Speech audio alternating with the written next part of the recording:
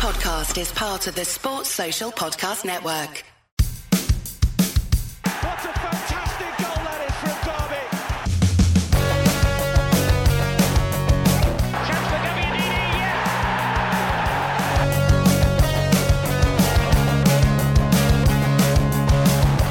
Here's comments. Derby are in front.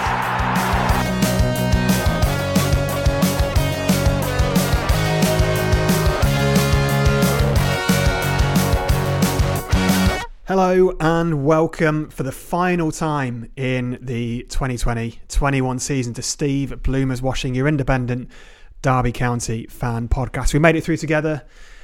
We survived for now. Although it was ugly, it was painful, it was infuriating for the vast majority, but we're here to have our final say and look back on a year which was memorable mostly for the wrong reasons for Derby County. Before drawing a line under this sorry season once and for all. I'm your host, Chris Parsons, and it's a roller coaster of emotions for us on the pod today because, on the one hand, we have to talk about this season, but on the other hand, Richard Kutcher, I'm sat here looking at your beaming face in the flesh. It's our first pod in person since August the 2nd last year. It's been a long 285 days, hasn't it? Been counting them day by day. When will we next get to see Chris Parsons in the flesh? Does he still exist as a real man? You're only human. Well, we found out today he does exist, people, as a real human. My head is a little bit less round, I think it was last August, but it is still beaming despite everything we've been through. It's a genuine pleasure. Tom Martin's here as well, although you're mainly here just for the pizza oven there, aren't you? Without doubt, and I'll take the beer as well. I'm very happy with that. Good. I mean, why change the habit of a lifetime? And we are going out in style because Anton's in the mix too. It's a full house in my house. Anton, we haven't actually caught up since the final day yet. Have you recovered suitably from what happened? It took a while, but yeah, I'm definitely not ready to look back on that season, to be honest, but I am only here for the pizza. Well, more on another bonkers few days at Pride Park later on in the podcast, but just one normal week. That's all we asked for. But in the meantime, of course, Steve Bloomer's Washing is partnered and has been partnered for the whole season with our friends at Derby Brewing Company. More on them in a bit, but make sure you get down there. Support your local brewery when those guys open up their venues very, very shortly. But it is a season review pod, of course. So, guys, cast your mind back to early September when this season started. Optimism was pretty high, I'd say. Kutch, I did have a look back at the season preview that you did for Sky Sports. I mean, look, what I would say is that you said mostly what we would have agreed with. You know, we would have said the same thing, but you had us down for a 9th place finish. Sure. Yeah. Possibly even scraping the playoffs. I think we can all agree that hasn't aged particularly well. But as I say, we would have agreed with you at the time. And 442 magazine tipped us to finish 4th in the season that's just gone. So you were far from the only one. But once the season started, there was 5 defeats in our first 6 games. Tom, I'll come to you first on this. Was there a moment in those early few games when it was still Koku, when you just realised we're in trouble here? This isn't going to be in a normal season. Koku isn't getting this right.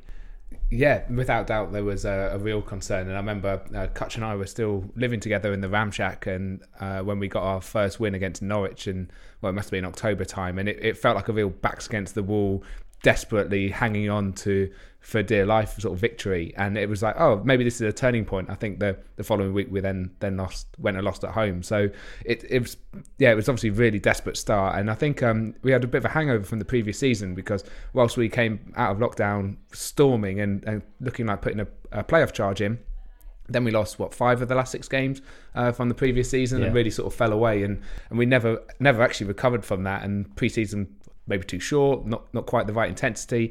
We didn't start very well at all. The Norwich win kind of papered over the cracks, and I think that came immediately after the Blackburn thrashing that we got handed to us, and I think that's when a lot of alarm bells were ringing for me. At the time, I was still backing Koku, and then I think it was the Watford win. We lost at home to Watford, but I thought we put in a decent showing against Watford, so you felt the tide might be turning, but then we lost back-to-back home defeats against Barnsley and QPR, and I think that was pretty much it for the Koku.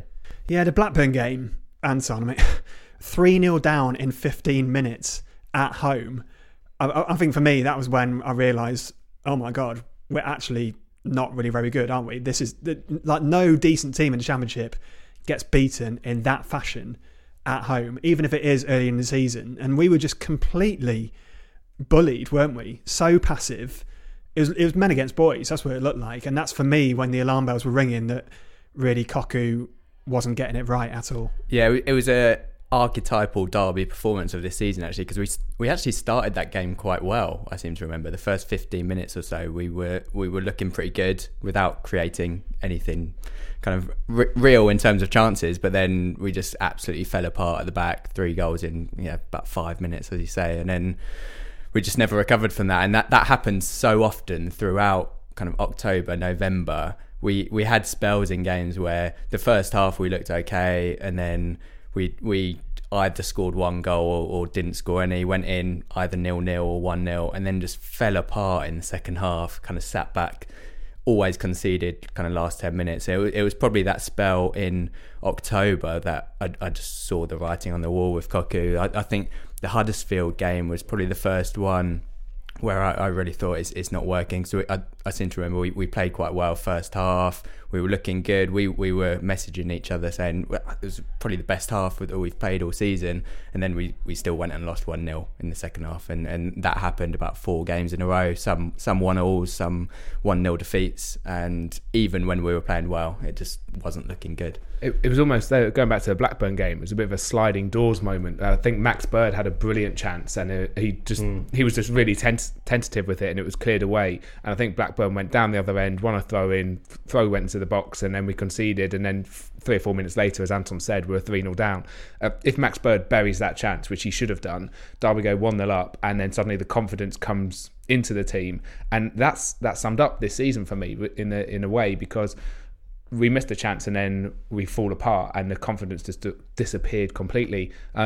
And whenever Derby were under pressure, we were so brittle this year. And there was a really interesting stat about the amount of shots that we conceded this year. I think it was 459, which was 6th in the Championship, the 6th best defence in that sense of conceding shots. But we conceded goals every single shot on target. It was infuriating. And we didn't score. So yeah, we were so low in the charts of scoring, I think possibly even lowest, that you can't afford to be conceding that number of shots, even if every shot is going in. If you're not scoring, then you're not going to get back into the game. And as you said, there were games where we started well, and Max Bird isn't alone. There was a lot of players, Juzvac comes into this, who weren't taking. They would be given a chance or a half chance, and they wouldn't take it. They take an extra touch, and then we concede next, and then the confidence is gone. I think with Philip Cocu, unlike Wayne Rooney possibly, he did actually have a plan. It didn't obviously work, and I think that's why we often did start games quite well. But if we didn't take that chance and then we went behind, the confidence wasn't there, the team spirit wasn't there, the kind of flexibility and tactics wasn't there, and we kind of just got found out, and Cocu didn't really know how to fix it. Yeah. I think that's a really good point about the philosophy that Cocu had. It made me much more patient with his reign, because you could see what he was trying to do. Yes, it didn't work, and it just didn't suit the players that we had, but we had a philosophy that we were trying to implement. He was trying to set us up in the kind of classic Dutch way, which made us really want him to succeed, and kind of made us all very patient, where we haven't got that with Rooney, and I'm sure we'll come on to Rooney a little bit more later in the pod, but there isn't as much of a philosophy as we had with Cocu. Yeah, so after those first, the run of defeats at the start of the season, it looked like maybe there was a turning point, like a succession of draws, which leads me on to one that I wanted to throw out to the three of you. Forest away in late October, finished 1-1, but featured for me probably the most frustrating moment of the previous season, which was when Kamil Juzviak had a late winner disallowed. I was absolutely raging when that happened, especially seeing the replay when, was it like Marriott that jumped over the ball or something? Waghorn, I think. Waghorn had jumped over the ball when, very, very questionable. Could have been awarded on a different day, could have won it on a different day, could have affected our season in a big way on a different day, but it didn't. Stayed 1-1. What was for you the moment where you just thought, God, I really wish that hadn't happened? I know there's plenty to choose from. I was gonna. That was what I was gonna say. Actually, that moment where I thought Juzwiak was so close to being a really good player this year, and has been really disappointing because you look at his assists and his goals tally, and it's not been good enough simply. But that Forest game was a real opportunity, I thought, for us, because we were good. I thought we were really good for 45, 50 minutes, and then 10 minutes we fell apart, and it just didn't work for us. Going back though, in terms of the sort of moment where I just really didn't think it was going to happen, was Sheffield Wednesday. That was the point where I was at, actually, I think we're in trouble, but I think we're in real serious trouble here, because for 30 minutes I thought we were brilliant, maybe the best 30 minutes that we'd put together away from home this season. And then as soon as Sheffield Wednesday took the lead, we looked completely clueless, and that made me really concerned, because that was when we had Bielik and everyone seemed to be firing. We'd just beaten Birmingham 4-0. And it just brought us back into the relegation mire again. I do think it's easy to... I don't want people to think that we're kind of saying, if just that goal had gone in, it would have turned the season around. I don't think that's actually the case. It might have put us on the run. It might have delayed the inevitable, but nothing from what we've seen from this team under both Rooney and Cocu gives me any confidence that they would have really turned it around just from one moment going our way, and we would have gone on and ended up finishing in the top half, which is what you're really talking about when we say that. So I think... there were a couple of sliding doors moments, but I don't think anything drastic enough to have ultimately changed where we ended up, or the situation we ended up in. Yeah, talking of frustrating moments, though, you mentioned Christian Bielik a second ago.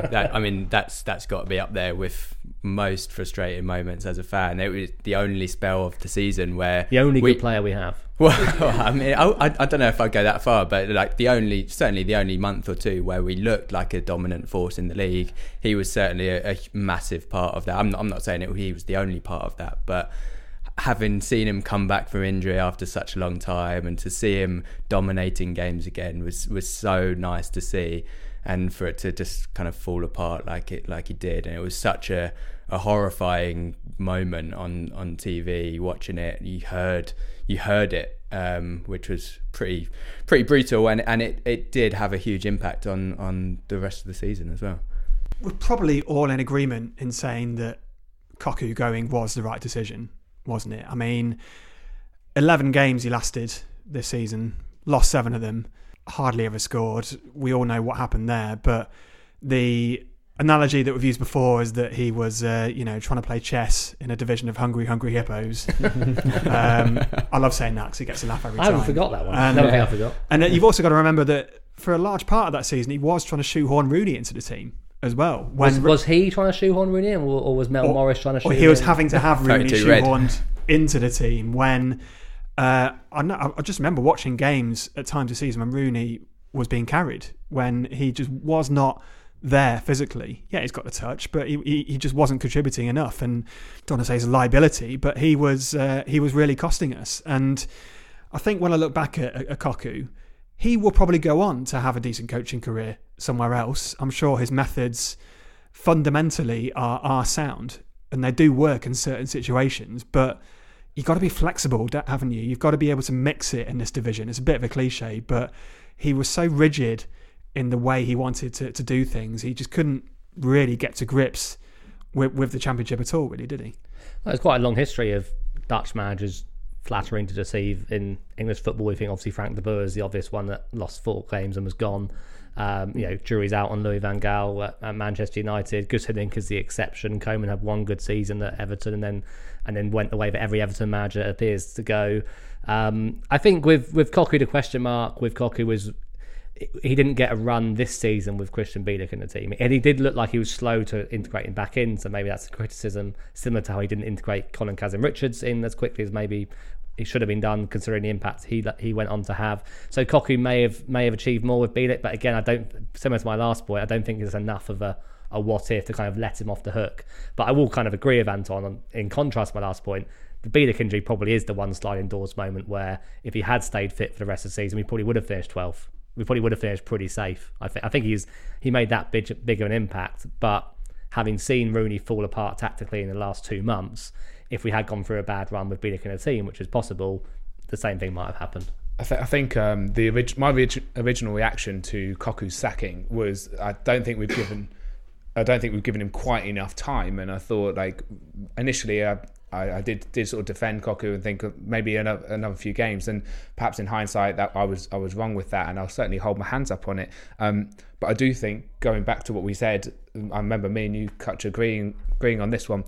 I don't understand why Rooney's been given a 2-year contract, because whilst there was a bit of a bounce in over the December-January period where Derby picked up some really important results and got some vital points, you've seen, well, for me, I've seen enough from this season to say that I don't think this management team is good enough at Derby, and I think there's big concerns before we go into next season about what's going to happen, and it really wouldn't surprise me to see us in the same position and Rooney to be out of a job. And I really hope I'm wrong. I was wrong last time, so why not be wrong again? But I can't see it. Clearly, when a team performs as badly as we have this season, that's because players have underperformed. Players that you expect to get the job done haven't been good enough. And I think it's fair to say that's happened for at least half of our first team squad this season. But you can probably put forward a few candidates for this. There's been a few players who have just been so disappointing, who haven't turned up this year, who we expected so much more from, and they didn't deliver. So when you think about, and it was just bleak question after bleak question so far, but we'll hopefully talk about some more cheerful stuff later on. Really? But when you think about who has been the biggest disappointment, the player that you expected so much more from this year that just didn't deliver, I guess for me, I'm probably going to gazump all your answers myself by going first with Mike Taveric. This poor guy, I feel sorry for him, I really do, because he gave up a large part of his life and moved to a different country in a pandemic for the first time in his career in a pandemic, and he looks the real deal on paper. Good age, captain in a decent team in a decent league, but Gaffer knows him. Yeah, it's a Cocu signing. This is when it was going to change. He's going to build his own side, but 6 games, no wins, 1 clean sheet, and that was against Barrow. Basically, this poor guy, he looked completely out of his depth for whatever reason, and he's going to live on in Derby County fans' memory as a sort of Raul Alpentosa levels of notoriety, really, isn't he? And we didn't deserve that clean sheet against Barrow, did we? There was numerous one-on-ones. Yeah, we should have easily lost that. We could easily have conceded a couple of goals in that game. I echo your point, Chris. I do feel sorry for him to a degree, and maybe he's not cut out for English football, or maybe it was wrong man, wrong time, wrong place. But the thing with Taveric and a few other contenders that we'll come on to, I'm sure, is that we were kind of taking for granted that he could be a solid, dependable, not going to set the world alight, but he will do a job for us, which is exactly what we needed in that position. And he didn't. Yeah, he kind of became a bit of a cult hero before he'd even played a game over the Dutch summer. Mike is coming to save us. Yeah, everyone kind of got swept up in this Dutch Mike enthusiasm, and it wasn't until he actually played a game where we realised that we've made a terrible decision. I do feel terribly sorry for him, because he only had 5 or 6 games. So, was that just nerves? Was it just no one else was particularly good? No one else was particularly good. I mean, he did look out of his depth. We can all agree with that. But I don't know, how do you go from being in a decent Dutch team and performing well to that level? It's not that much of a difference in quality, I would say. He looked small, didn't he? He didn't look how I expected him to look. Yeah, not as athletic or buff. Yeah, it like you were playing centre back. All right. Chris is very tall. Just because we're in person now doesn't make away that sort of back chat. Like Dynamo. Tom, I got one for you. We talked about Taveric there, sort of covered it, and you may have had him yourself, but does Juzwiak fall into that category? Signed for over £3 million, and I looked this up last night. Signed with a promotion bonus. Oh wow! Well, save some money there for a few years. Didn't say a promotion from which league, crucially. Maybe that's in the small print, I don't know. But does he figure as a player who hasn't delivered this season? Yeah, without doubt. It's a big transition coming over to England, especially in a pandemic, with new language, new culture, and obviously the challenges that everyone has been facing. But Juzwiak's been been very disappointing. Flashes of excellence, like that Swansea performance, the touch and the goal at Swansea was brilliant. Even the finish against Forest that we mentioned earlier, a sign of a really class player. The assist against Birmingham for the fourth. Absolutely. Yeah, absolutely brilliant stuff. And when you see him laying on goals for Lewandowski at Poland, you're like, oh, this sounds pretty good. And then you see him in a Derby Gregory, and you're like, well, maybe he's not. And it's incredibly infuriating. But you could go through the Derby 11 or the Derby squad and just list every single one. David Marshall, the mistake. Beat me to it. Yeah, David Marshall's my one. Yeah. David Marshall, he's not the first experienced Championship goalkeeper to be displaced by Keller Roos, which is bizarre. Why does Keller Roos keep displacing experienced Championship goalkeepers in the Derby team? Did it to Scott Carson, arguably the wrong decision. Did it to David Marshall. And to be honest, David Marshall probably deserved to be dropped. But if you're getting dropped for Keller Roos, who is poor at this level... Did it to Ben Hamer, another quality goalkeeper. Let's not go down the Ben Hamer route. But, I mean, I think David Marshall, it comes into the Nathan Byrne category. Nathan Byrne did deliver, which we'll come on to. But David Marshall, we were expecting a very, very dependable 7 out of 10 goalkeeper who wasn't going to let us down. And he conceded way too many soft goals. He made too many stupid mistakes. The Nottingham Forest home game. Dropped his arse then, didn't he? That was awful. Yeah, I know he got injured doing it, but I think his mistake led to the injury rather than the injury leading to the mistake. David Marshall was a huge disappointment. Absolutely huge disappointment because we're now stuck with 2 very poor goalkeepers. Yes, so many big contenders for this one, but I actually think another name which we haven't mentioned probably tops it for me, and that's Martin Waghorn, who we've seen have some great times in a Derbyshire and with other clubs as well. And given the fact that we've been crying out for a striker this season, that's been probably the one area where we just haven't had any depth. It was a perfect opportunity for him to step up. Yeah. And really nail down that number 9 position, link up with some of the new wingers that are coming in and kind of hit 15 goals. But he's been so disappointing that he hasn't been able to even find a place in the team, whether that's in the number 9 position or out wide. We saw what he can do on the final day and brilliant that he did turn up for the most important game of the season. But if it had turned up for the rest of the season, then we wouldn't have exactly so disappointing that he just didn't turn up for the rest. I've got one more name which I think deserves the most mitigation and most kind of leeway, and that's Max Bird. You think how he finished. I know he hit the last few games of last season. He did go a little bit off the ball, but in that period straight after lockdown, when him and Rooney were kind of playing together, Max Bird, there's a really, really good player in Max Bird, and that's why I'm kind of reluctant to kind of criticise him as vocally on things like Twitter, like other fans do. But he has been super poor. He's lost his identity. I think he's had an identity crisis. I think a lot of the young players under Rooney actually have gone backwards. It is a very volatile, difficult environment. So I do believe he deserves some leeway, but I really thought Max Bird was going to kick on this season, and it just hasn't happened. But Buchanan's probably been the most impressive of the young players, but Bird and Sibley have both just stalled or gone backwards. Last one. We could do this for the whole team. Yeah, we could. Yeah. Have you got an 11 yet? For me, a player who was a fan's favourite, who we talked about previously in Player of the Year terms, who ended up leaving under a real cloud this season, that's Dwayne Holmes. Yeah.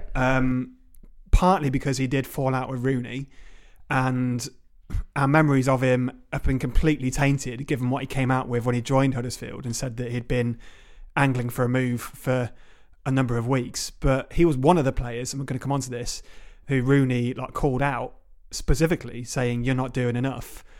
And when a manager does that, Tom, you know that that it's poor, that there's problems. So was Dwayne Holmes a player that you had hoped for more from this season? Yeah, definitely. Really disappointing. And Waghorn was another one who was called out for the poor attitude in training. So it's clearly just not one player who's having that issue. It's a number. Holmes, since he had fantastic last season, wasn't he? And scored some great goals and was a real linchpin of the side. After his injury, he never quite recovered the same sort of dynamism in the midfield. And this season was really disappointing. And as you say, I think in an under-23s game against Huddersfield, he obviously put the word out in there. And there's been a whole raft of players at the club this year who are experienced pros, and I'm going to put Craig Forsyth in there. And the most frustrating one for me of all of these is actually Andre Wisdom. So we've definitely named the whole team. Yeah, but Andre Wisdom, 1 week, phenomenal. The next week, falls over the ball by treading on it and we concede a goal. Like, I mean, how can you justify that? As you're a professional footballer, I don't see that on my Saturday team when someone treads on the ball. Like, what happens? But then the following week, he's outstanding. I think so Wiz is a inconsistent. little bit harsh compared to the others. I would say. I'd say the others are have a much Scored the worse most important goal of the season. I was going to come on to that bit later on, but I'm not saying that Wisdom was the worst player this season. And what I'm saying is that we know how capable he is. Yeah. And one game, he'll be man of the match, 10 out of 10, doing something vitally important for the team. And then the next week, you're like, right, excellent, we've got a solid back line, we've got Clark back in and Wisdom, and then Wisdom will tread on the ball and make a horrendous error. And you can't keep legislating for individual errors. And he was a player that I kept seeing that time and time again. It's not consistent enough. More from us on Steve Bloomer's Washing in a second, but don't forget you can give us a follow on social. We are on Facebook and Instagram at Steve Bloomer's Washing and Twitter at Steve Bloomer Pod. And subscribe while you're there. Hit follow or subscribe on Apple Podcasts, SoundCloud or Spotify to get the latest episode first. We've got loads coming up next season and loads after the break. Hi, I'm Paolo Wanchop, and you're listening to Steve Bloomer's Washing. Ravanelli. Now Christie, a really positive response here by Derby. Bottienne with the cross. It's Ravanelli. Yes! His first league goal since the turn of the year. And Derby are back in front. You'd have to say, boys, looking back, that the Rooney bounce that did come in, the upturn of form that we did have once he settled and once we sorted out that nonsense with 4 interim coaches or whatever, was basically the period that kept us up, really. We got 44 points this season, and virtually half of them, 21, came between the end of December and the end of February. That period kept us in the division. So you do have to give Rooney credit for that turnaround. And I remember thinking back now, one of the things I remember is saying we were gone. When we had those 2 games where we drew with Wickham and drew with Coventry, I just thought, if we're not good enough to beat those teams, fair play to Coventry, they climbed well away from safety, but Wickham especially, almost caught us. Yeah, and that we couldn't put those 2 teams away. I thought that was definitely us down. So yeah, you do have to give Rooney credit for getting us the points on the board that kept us up, but he won't be remembered for that, will he?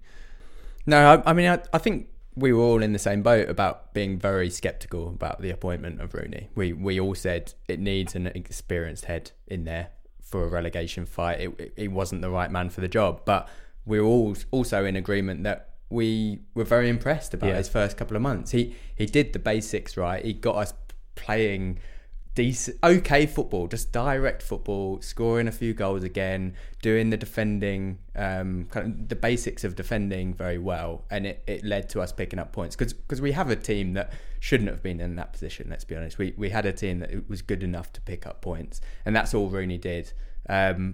Where Rooney kind of fell down was kind of taking it to the next level. So he was managed to pick up the basics, but after that it was when it fell away. But do you think it was just a case that once that style of going back to basics, being physical, that we just got found out a bit later on in that spell under Rooney, or what was it? Yeah, a little bit, but it did coincide with Christian Bielik getting injured, which is why you could call it the Wayne Rooney bounce, or you could call it the Christian Bielik bounce. I mean, it's little bit to tell, isn't it? It is hard to tell. You'll never know it. It's a little bit harsh on Rooney because Rooney's still got to pick the team. He's still got to put the right players around Bielik to get the best out of him, which he definitely did.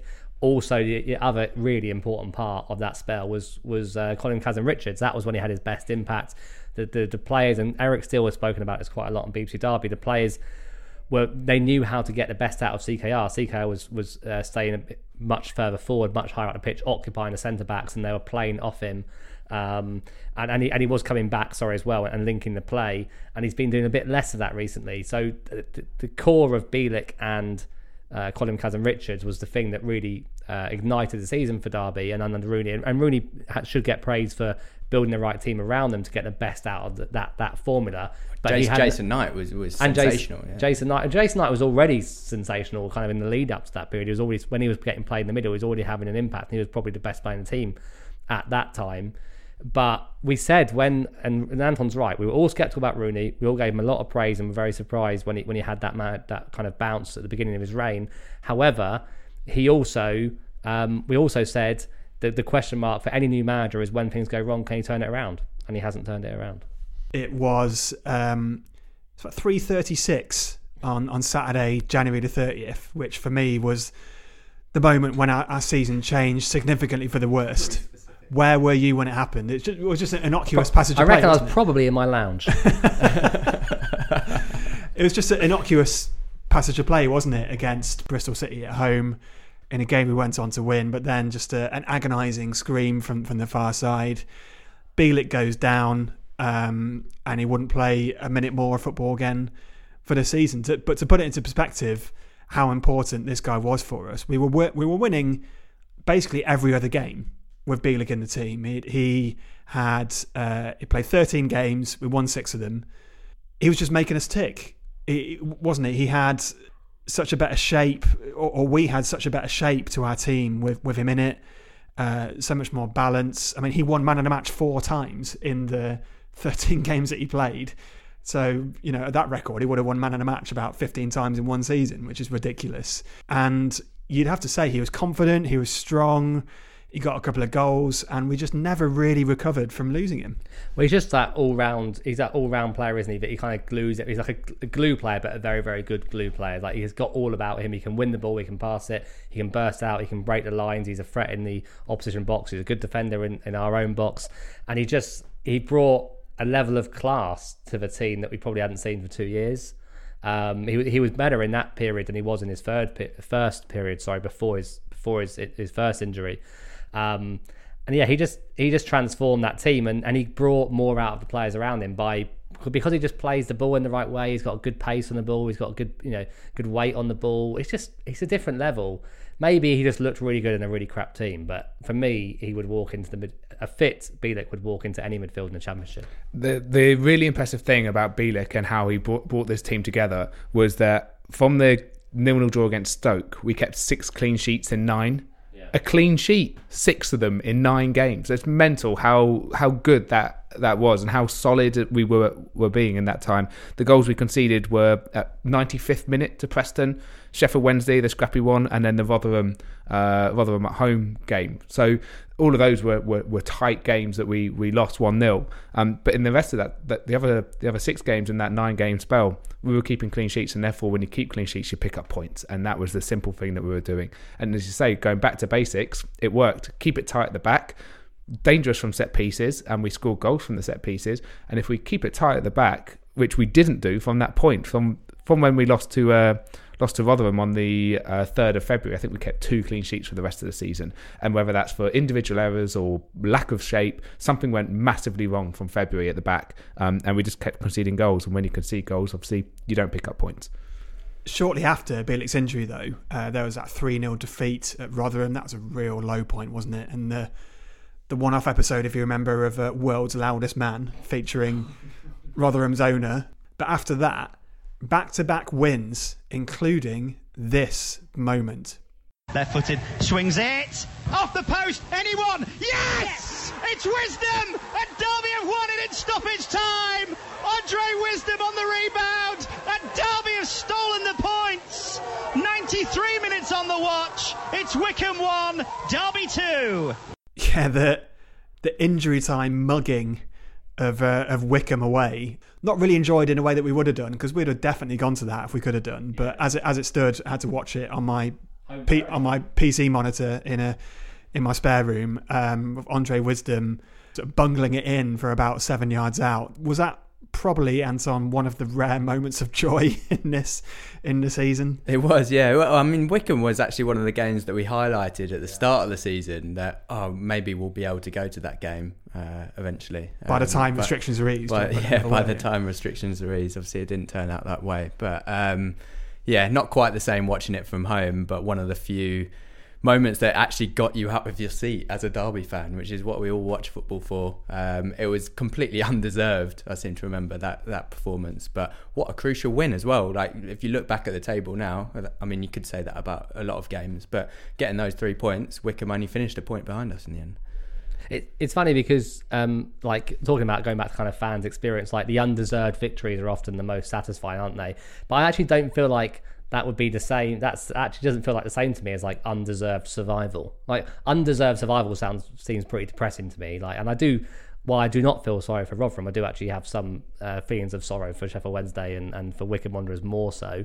But with winning a game in the last minute, you don't undeservedly you don't care. I guess it has fewer longer term consequences. Yeah. Whereas undeserved survival is you haven't deserved something over a very long period of time. Yeah. And you feel less good about that. It felt massively important, that goal, because of the Bielik injury and because of the fact that we hadn't really sort of been particularly good all season, and then we picked up a vital win against Middlesbrough thanks to a wonder strike from Kazim Richards, and then a really poor performance against Wycombe when Wycombe really ran us ragged at times. And that last minute goal, it just felt like it just eased a lot of pressure. And at that point was the first time I was like, okay, I don't think we're going to get relegated or be in danger. I think we should have enough to pick up the points. You see the fixtures that we've got coming up. You've got Huddersfield, you have Luton, you've got Birmingham City, we've got Sheffield Wednesday as well. Like, we should be absolutely fine at that point. And that was maybe the point that I relaxed as a fan, is in, yeah, I feel like we can quite comfortably get out of this, and how wrong I was, and also how fortunate we are that Andre Wisdom was there just to bury his first Derby goal in the 93rd minute. I think it also felt so big because that had happened to us so many times throughout this season, and it has since as well. Conceding last minute, or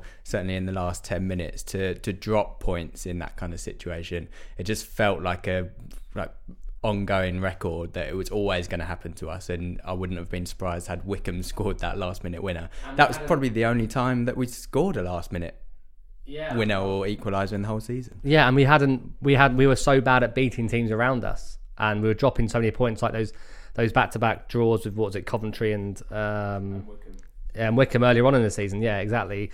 Like, when we weren't beating teams around us, and any points we pick up against, if we'd picked up any points against Rotherham, or more points against Sheffield Wednesday, or more points against Coventry and Birmingham City, like, we wouldn't have been in the position we were in, because we would have dragged them in or got them further away from us, and ourselves just had more points. So it was huge to win. But like with almost all of the good moments this season, we didn't kick on from it. And again, that goes back to bigger structural problems, bigger problems with the management. Everyone's been crap this season. Yeah, and the thing that we didn't kick on from there, like, we played them well against Watford on the Friday night, and we were unfortunate to lose 2-1. And Kazim Richard had a good goal which was disallowed. We then picked up a good win against Huddersfield, and then the draw against Forest, where we were extremely fortunate in that draw.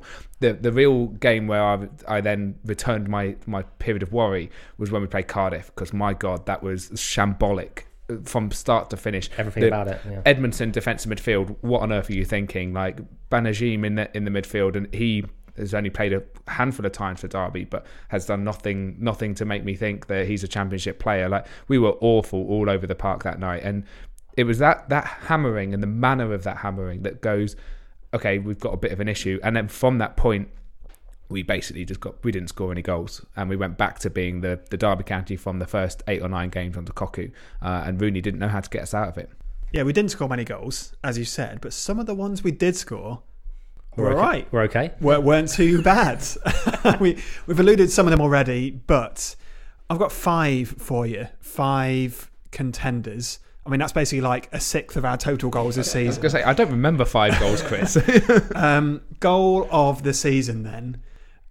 These are the contenders that I've picked out. Feel free to chip in with any others. But the Rooney free kick against Norwich, the CKR against Middlesbrough at home, CKR against Forest at home, seems a no-brainer. Louis Sibley against Brentford, anyone?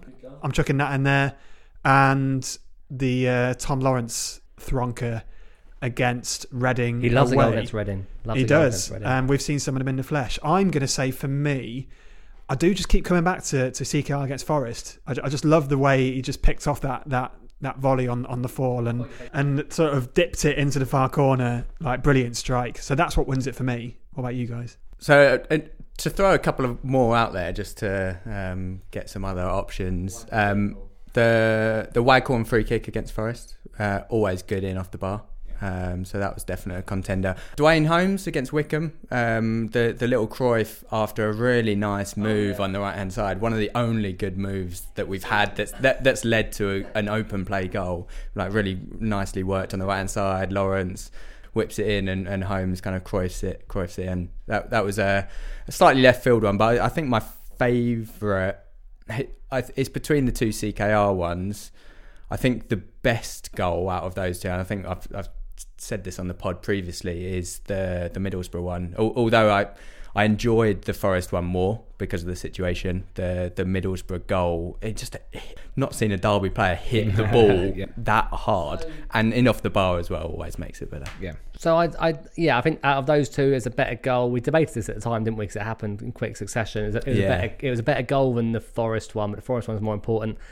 I think the Tom Lawrence one technically is probably the best goal. Yeah. But I'd also chuck another one into the mix. If you're going to chuck Louis Sibley in there, I think Pat Roberts' last day of the season was a great finish. I know that the goalkeeping was questionable, Tom, but the Patrick Roberts goal, I thought, well, one, it was flipping important, but it was just very composed. And it's what, again, if you go back to disappointing players, why didn't we see more of that from Patrick Roberts during the season? Like, he's got the quality. That was a really good finish. It was a nice team move. It was CKR and Waghorn connecting.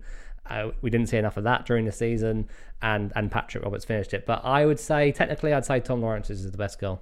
Yeah, I'm going to chuck another one into the mix. Well, we had a great season. This is now all of our goals. Juzwiak against Swansea. What a touch. And then the finish. Like, keeper didn't move, did he? Just touch falls over. Touch and bang. And the pass from Waghorn to Juzwiak wasn't very good. But the way that Juzwiak brought it down and then opened the space up to absolutely hammer the ball home was a great strike. But going back to the best goal, it's without doubt between two for me.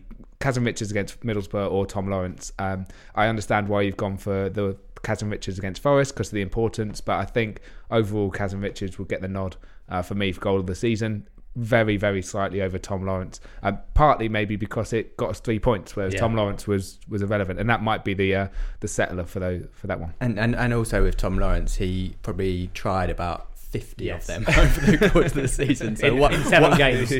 One was bound to come off eventually. Knowing that one of them would fly in and it would look amazing. Yeah, which it did. Yeah. Just going to chuck a very last random Joker question in here. If Tom Lawrence had been fit all season, how many more goals would we have scored? 3. Because 3, what's the percentage? 50 shots on goal in 7 games, and he scored 1. Yeah, but his assist for Martin Waghorn, great ball in. I do think we look much better team with Tom Lawrence in that attacking lineup. When he fancies it, and that's key. When he's up for it. But I think he fancies it enough that it would have made enough of a difference. We've had some horrendous injuries this season when you think about key players, and you think about like Bielik is the obvious one we've talked about, but even Curtis Davis, who was bringing the side together and leading from experience and his know-how, and then Lawrence has been out for so long. Waghorn didn't start the season, so he didn't have like a proper pre-season or anything like that. The list goes on. Well, let's be honest. If you think about the impact that Patrick Roberts and Kamil Juzek have had, Tom Lawrence would have been an upgrade on both of those throughout the whole season. We talked about CKR there and Patrick Roberts and some of the players who scored decent goals this season. But in terms of overall contribution, I mean, is it really something to celebrate winning Player of the Year in this season of all seasons? But I did notice the club haven't even really put the vote out yet on Twitter. The club, I think they're trying to not make Player of the Year happen this season. They got other things on their mind. Well, that's true. They can't give it to the fans like they did in 2007 and 2008, so they're absolutely screwed, aren't they? There's no one. I think Colin Gibson might win it this year. But who are the contenders? I would say for me, not many big ones. I honestly thought about giving it to Christian Bielik, just for playing 13 games and being great. And keeping us up. I couldn't quite bring myself to do it. CKR, obviously great for a period as well, but I did feel that he did tail off towards the end of the season. Not his fault. He was being asked to play a hell of a lot of football. He's 83 years old. I'm pretty sure he's around a Zimmer frame for the last couple of games of the season, although he is younger than me. But for me, it's Nathan Byrne. Yeah, absolutely. A really solid professional, a really good athlete. Got up and down basically every game. Yeah, he made defensive mistakes, but who in the club didn't? this season. And I think, he got a handful of assists, maybe like 5 or 6 assists. But I just really like the way he plays. I really enjoy watching him. I really enjoy his attitude. I'll be honest, I haven't looked at his stats really, how key he has been defensively. But for me, it's Byrne, and what a signing has been. Yeah, I mean, 100% agree. Nathan Byrne is definitely my player of the season. Defensively, he's been solid, but it's really been the attacking play that he's brought to this team where we've seen the biggest impact. I think he was top of chances created from right back, and we just looked a much worse team without him bombing on that right hand side. He linked up really well with Jozwiak actually when Jozwiak was playing right wing, and he just provided the outlet. He's so athletic, so quick. And it's far clear of anyone else. I think there's, apart from, bearing in mind Christian Bielik is currently injured, there is a question mark over every single current player in the team's position apart from him. For me, going into the next season, like he's the only first name on the team sheet. He's the only first name on the team sheet. Again, taking out the fact that Christian Bielik's injured. Yeah, great. Yeah, Graham Shinnie. I think you could upgrade him. Obviously, not a priority to upgrade at all, considering the position we're in. So, I think Shinnie and maybe Jason Knight, but I think Byrne is definitely the one. If we were to get relegated, for example, for a points deduction, which I don't think will happen, Byrne would be the one that I'd expect to get most calls about. He is a ready-made top 8 at least Championship right back. Well, that's how we ended up buying him from Wigan in the first place, isn't it? So that's what I imagine. He chooses really badly which clubs he goes to. Yeah. When you think about this season, then we've had a few days to absorb it, to digest it, to think about what we've witnessed. How would you sum up the 2020-21 campaign for Derby County in 3 words? We do this quite often on our Twitter, but I'm taking it from 5 to 3. Tom, you can have first dibs. Mortifying, embarrassing, and then angry. Good. That's how I feel. Yeah, I mean, I thought a lot about this, and obviously they're all negative, but I sort of said relentless just because we condensed a regular season into, from 10 months to 8 months or whatever it was. The Saturday, Tuesday, it was brutal, wasn't it? There was quite a few times when I just thought, I'm really not up for this. And that's why I also said challenging, because this season has really challenged my relationship with our club and with football. In previous years, and on a Sunday, I'll normally sort of stick Super Sunday on, watch those games, but I've just got no interest now. Like Man United Liverpool the other night, I didn't even bother watching it, and I just feel it's a good game actually, Chris. You missed out there, Chris. Yeah. I'll watch the highlights later, but I feel like my relationship with football has changed because of what we've been through, and that's why I said that as well. Obviously, relief that we made it, relief that we stayed up by the skin of our teeth, relief that we're all still friends. That because we haven't seen each other. That we made it through together, and that we've still got a club in the Championship for now. Yeah, I think the first word that sprung to mind was forgettable, because we're not really we're not going to look back on this season with many memories.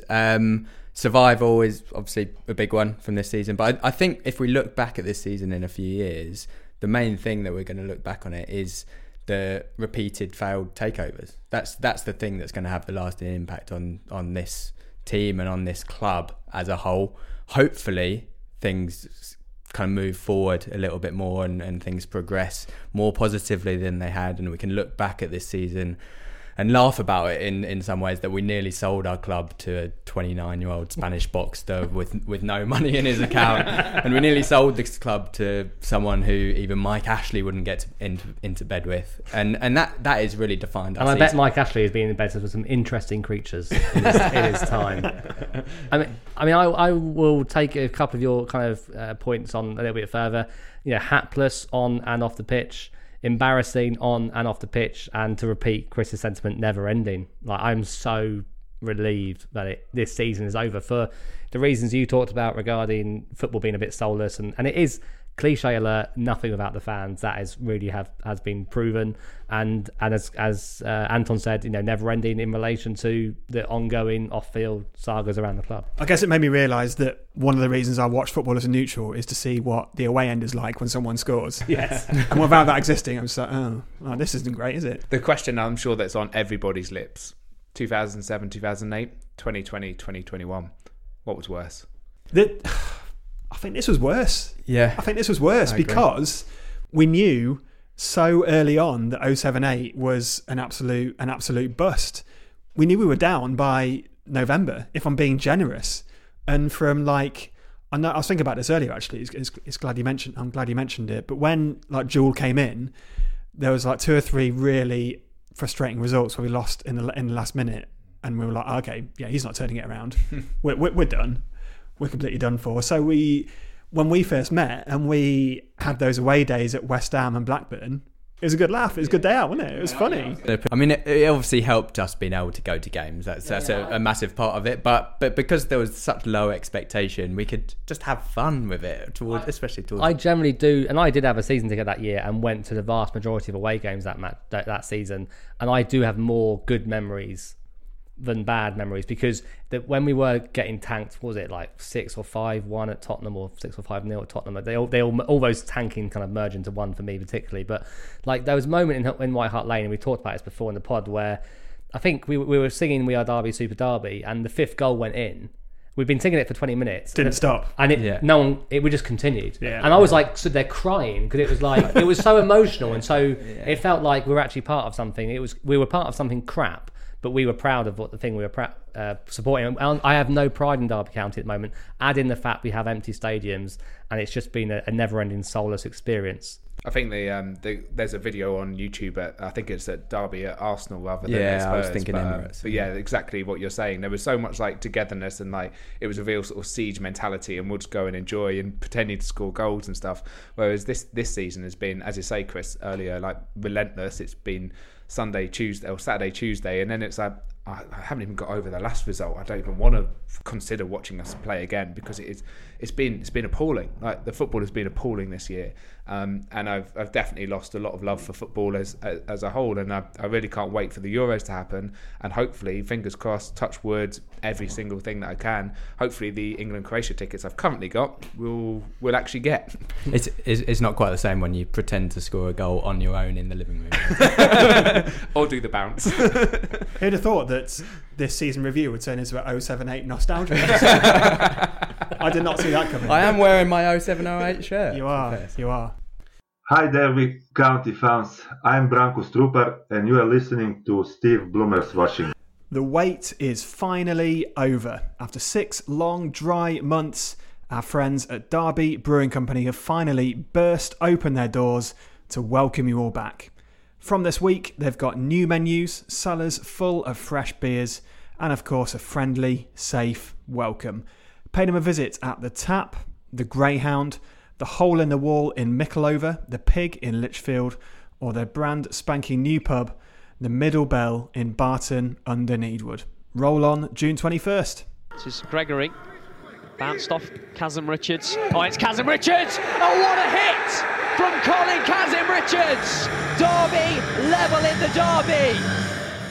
Well, we couldn't really wrap up this season without acknowledging the events of the last few days. We've spoken enough about the season that we've just witnessed. Let's put that to bed. What happens next, though, boys? Because the takeover is up in the air again. We've probably said adios to Eric, the shameless Spaniard. But on the flip side, the EFL have won the latest round of that legal battle. We're now looking at, in the best case, a big fine next season. Possibly a points deduction next season, or worst case, a points deduction this season, which would relegate us, although I don't think that's going to happen. This is by far and away the most uncertain period in our recent history, isn't it? Yeah, it is. Yeah, it is completely the most uncertain period. And even if it is unlikely that we'll have a points deduction applied this season, which would relegate us, even if that is unlikely, the fact that we're in this situation, and we probably have only got away with it in regards to it not being applied this season because of EFL incompetence, big things like Middlesbrough delaying the action. This should have been, whatever happens, we probably should have been deducted points this season. Now, the fact it's come this late in the day means it probably won't be, but we've got away with it if that is the case. So that's all on Mel Morris. That's all on the way that he's run the club for the past, 5 years or so. And it's all come home to roost. And yeah, we've all on this podcast, on Twitter, etc., have celebrated the idea when we've kind of won things over the EFL, we've made mugs out of the EFL, we've all celebrated that. And to be honest, I think fair enough. That's what football fans do. Football fans celebrate when they see them winning, whether it's on or off the pitch. But let's be honest, right now Derby County is very much losing both on and off the pitch, and it's right that fans call it out, and it's right that Mel Morris that's where the blame lies. And I'd like to think he has the motivation to fix it in the best way possible for Derby County. Now, we don't know what his own situation is. Maybe he's desperate for the cash. If he's desperate for the cash, then Derby's definitely in a big problem, because he's the one that kind of holds our destiny in his hands. If he can fund the club in a sensible way while we find the right owners, then I think Derby's got a chance to get out of this. But by the fact he's been talking to Eric Alonso, who to most people was obviously a charlatan from the beginning, or the Bin Zayed, which never materialised, and there was warning signs about him. He seemed more legitimate, in my opinion, than Eric Alonso ever did. To me, it looks like Mel Morris is absolutely desperate to sell to someone that can stump up £5 million, and that's worrying, because that tells me that he's desperate to get out. And the reason he'd be desperate to get out is because he's got his own problems to sort out. We've got to talk about the house, haven't we? We've got to talk about the house. Come on. It's a good house. It is a good house. For anyone who didn't see it, and that can't be anyone, because it was well, I say everywhere, it was all over Twitter.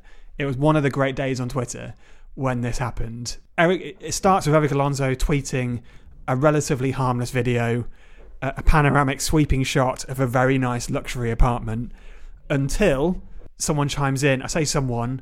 some great detective work from James Ware at the 11 Points 1 Win Twitter account, who pointed out that the video wasn't his.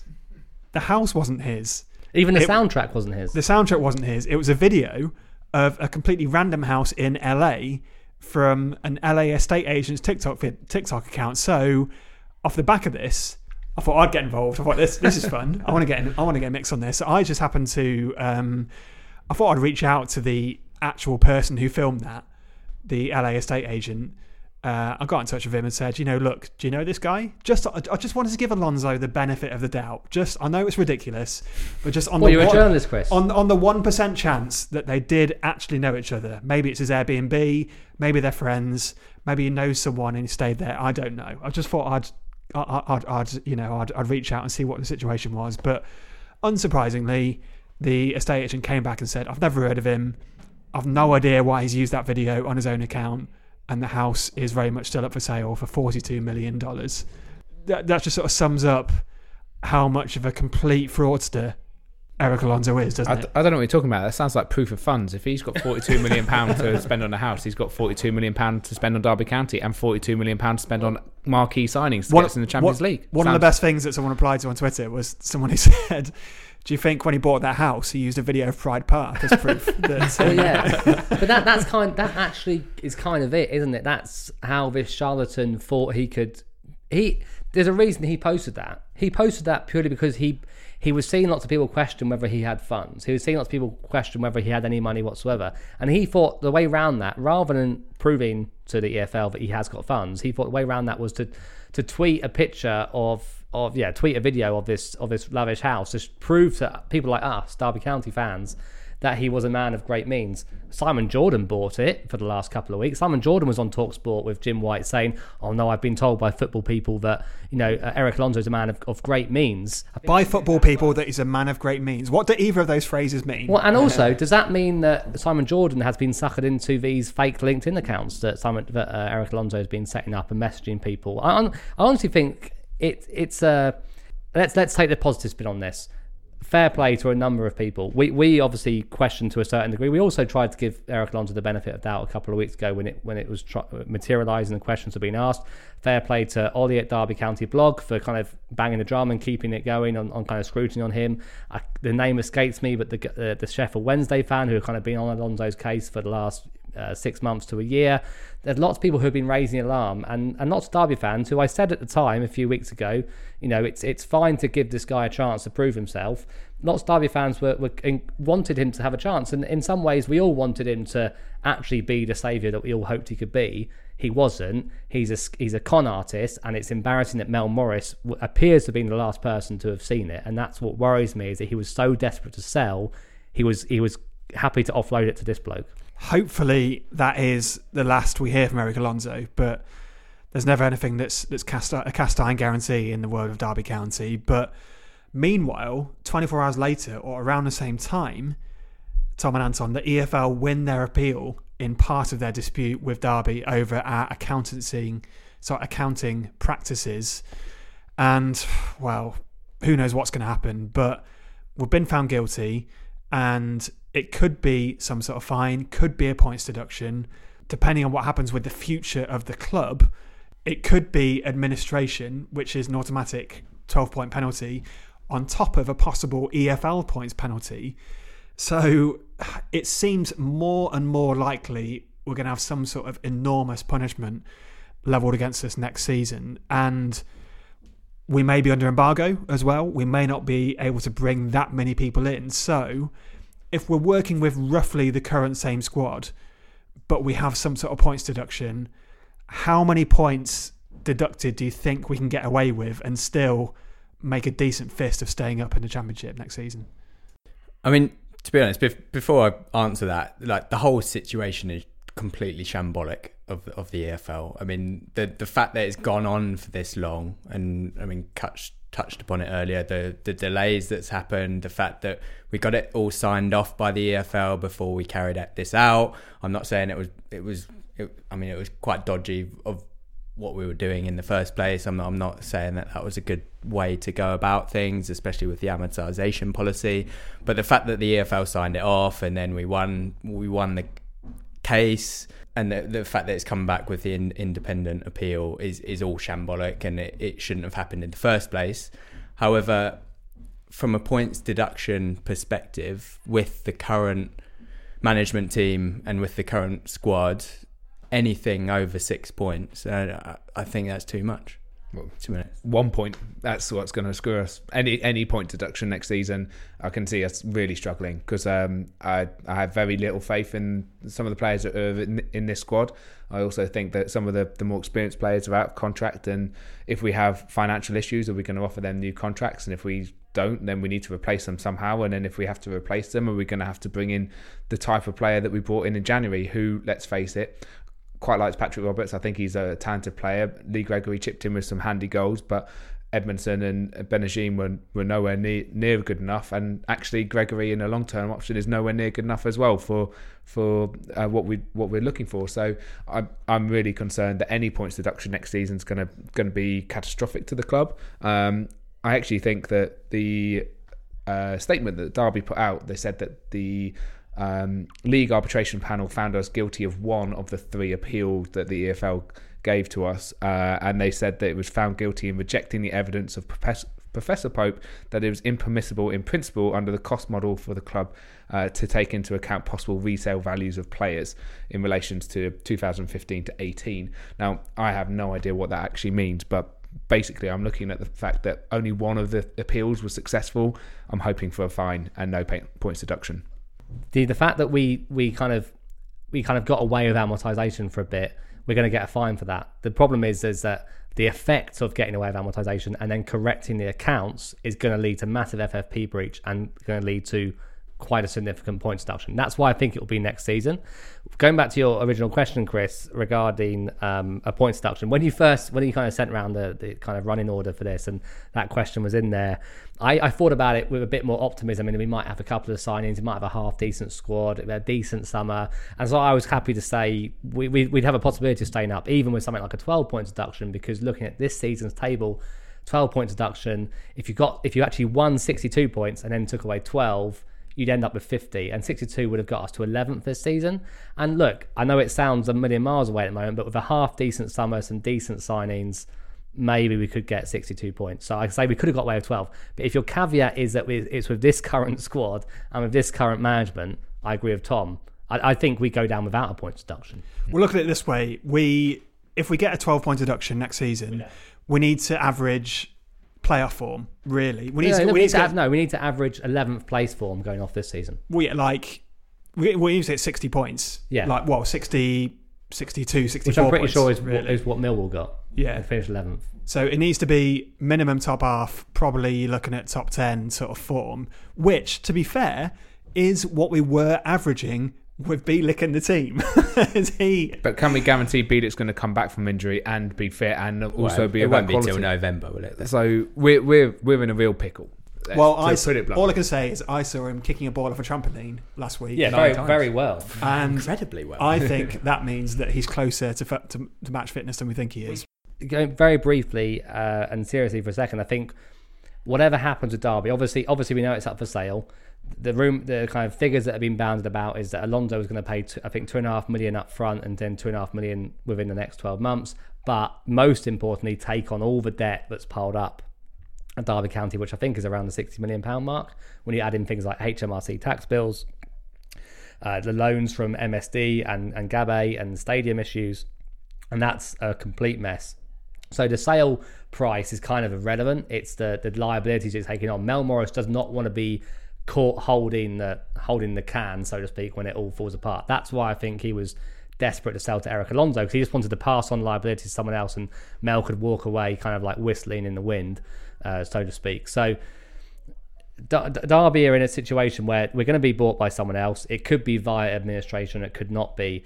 I think what Derby fans need to start thinking about is, what do we want from our club? What do we want our club to stand for? Like, for me, supporting Derby County isn't about being super successful. Like, if it was about being super successful, then Derby County wouldn't have the fan base it currently has, because we're not particularly successful. We haven't been particularly successful for most of my life, if we're honest. You could count, obviously, the mid to late 90s as a really fun period and relatively successful. That's what I would count as successful as a Derby County fan. But what you want from your club is a club to be proud of, a club which makes a difference in its community. It brings people together. Derby, as a fan base, should be competing in the top half of the championship at the very, very least. So you don't, in my opinion, you don't need a sugar daddy owner to fund us all about the league. You just need to be well run and well managed. There's plenty of clubs who are smaller than Derby County who have done that recently. Brentford is the obvious example, who have been well run. And if you ran yourself in the same way that Brentford did and have in clever recruitment, which is cheaper than buying expensive players, then Derby would be challenging top six every single season and would eventually get promoted to the Premier League. So I think Derby County fans, there needs to be a discussion between different groups. There needs to be some effort to see what is possible with regards to ourselves actually investing in the club. If we could find, and this is all massive ifs, I know it sounds very, very pie in the sky, it sounds very, very idealistic, but I think football is in a very, very unique moment right now where people are asking us questions about what does football actually mean, who should be the custodians of football clubs. If Derby County fans, and I think they're capable of raising a significant amount of money, could team up with whether it's a local investor or international investor who believes in the ideals of local community ownership, I think Derby County could produce a club we're all very proud of. And that means, enhanced community involvement. Derby County in the community already do really, really good work. But, why aren't we serving, for example, and people will probably shout me down as being ridiculous, but why aren't we serving local Derbyshire beers in the concourses? Why aren't we only buying supplies from local Derby County, Derbyshire businesses? All these things could make a really cool community club that we're all proud of, and that's what fans need to start talking about. Because if we enter administration and the best people to go and talk to are Wigan fans, Derby fans need to mobilise to raise funds to keep this club going, and I think that's what's going to happen over the summer. Fundamentally, there's got to be better communication as well, hasn't there? Like, it's all very well doing the fan forums and things are going well, but these piecemeal club statements and these 2-minute chats with Jim White on TalkSport, I've never felt. I feel so disconnected to the club right now, and I'm not the only person saying that. No, so many fans do as well. So hopefully there's more communication. Hopefully there's more clarity over the summer, and we'll have to see what happens when next season starts, what league we're in, what state we're in. But Tom and Anton, any more closing thoughts on the season before we wrap it up? I'm really looking forward to not thinking about Derby County until June 24th when the fixtures come out, and then not thinking about them until August the 3rd when the first game is. Actually, what you don't know is that I've penciled you in for like 3 extra bonus podcasts over the summer. See you later, Chris. I'm off. Let's just all look forward to being back at Pride Park. Oh again. God, yeah. Yeah. God, yeah. What a day that's going to be. I cannot think of a better way and a better sentiment to end the podcast on. A few bombshells that we've dealt with there, but who knows what's going to happen. Certainly not us. But look, it feels appropriate somehow, given the situation we're in, to call time on this season on that sort of bombshell. But look, we just really want to say thank you for putting up with us this season, for listening. We know how hard it's been even watching the games to begin with. So to watch the games and then listen to us prattle on about Derby not scoring goals for about 7 years is in itself even more of a chore. And we're really, really appreciative of the support you give us, because it does keep the podcast going. It does get me out of bed in the morning when I've got a mammoth podcast edit to get through. The worst season by far, and 2 of those involve losing in the playoffs. So, just take that, have a little think about that.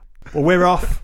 Anton's off to sit in a hot tub all summer, no doubt. Tom and Kutch are probably off to drown in beer and wine, and I'm off just to scream into a pillow, I think. We have really appreciated you listening. Anton, thank you. Cheers, Chris. Tom, always a pleasure. All the best. Kutch, see you pre-season. Go well. Cheers, guys.